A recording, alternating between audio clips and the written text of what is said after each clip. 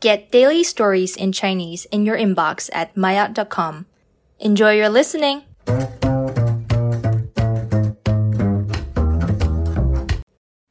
迈亚高级孟子思想的影响力。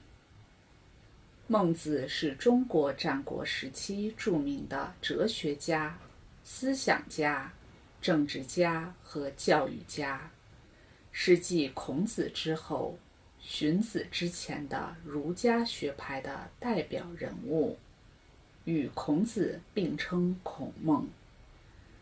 孟子继承了孔子的仁政学说，他的主要思想是仁、义、善。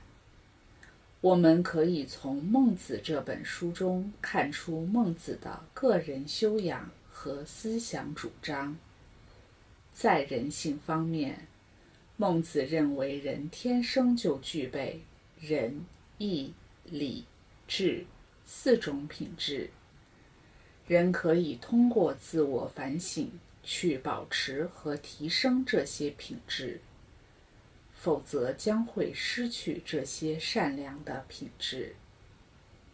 在社会政治方面，孟子突出仁政、王道和民本的理论。他是中国最早提出民贵君轻思想的人。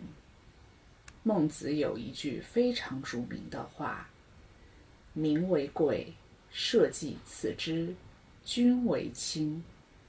意思是，国家的根本是人民，其次是社稷，再其次才是君王。君主的责任就是为民众服务的，使民众过上富裕的生活。如果君王失职，没有善待人民，就不能要求人民效忠君王。我们都知道孟子所处的战国时期，诸侯纷争。孟子面对的诸多社会矛盾中，人民与官员及诸侯的矛盾尤其突出。所以孟子的仁政和民本主张，是面对当时具体社会问题时积累所形成的成熟理论。孟子的民本思想不仅在古代产生了深远的影响，也成为中国近代接受和吸纳民主思想的一个理论依据。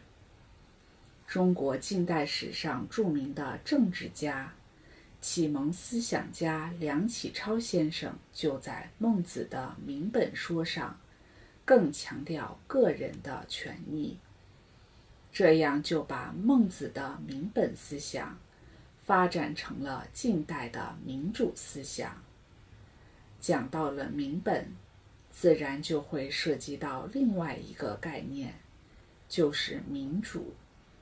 孟子的民本思想和民主到底是什么关系？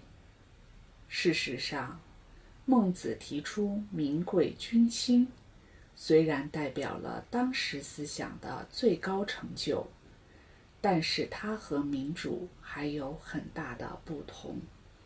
孟子认为君主的权力是上天赋予的，虽然他认为国家制定的措施应当以人民的意愿为依据，但他并不主张人民可以直接参与国家政治管理，并没有赋予人民监督和罢免君主的权利。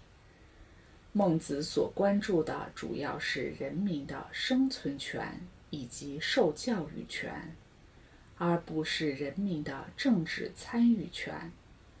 所以说，孟子的思想对近代民主思想有着积极的参考和推动意义，但它从根本上来讲，还是君权天授的思想，与近代的主权在民的民主思想还是有所不同的。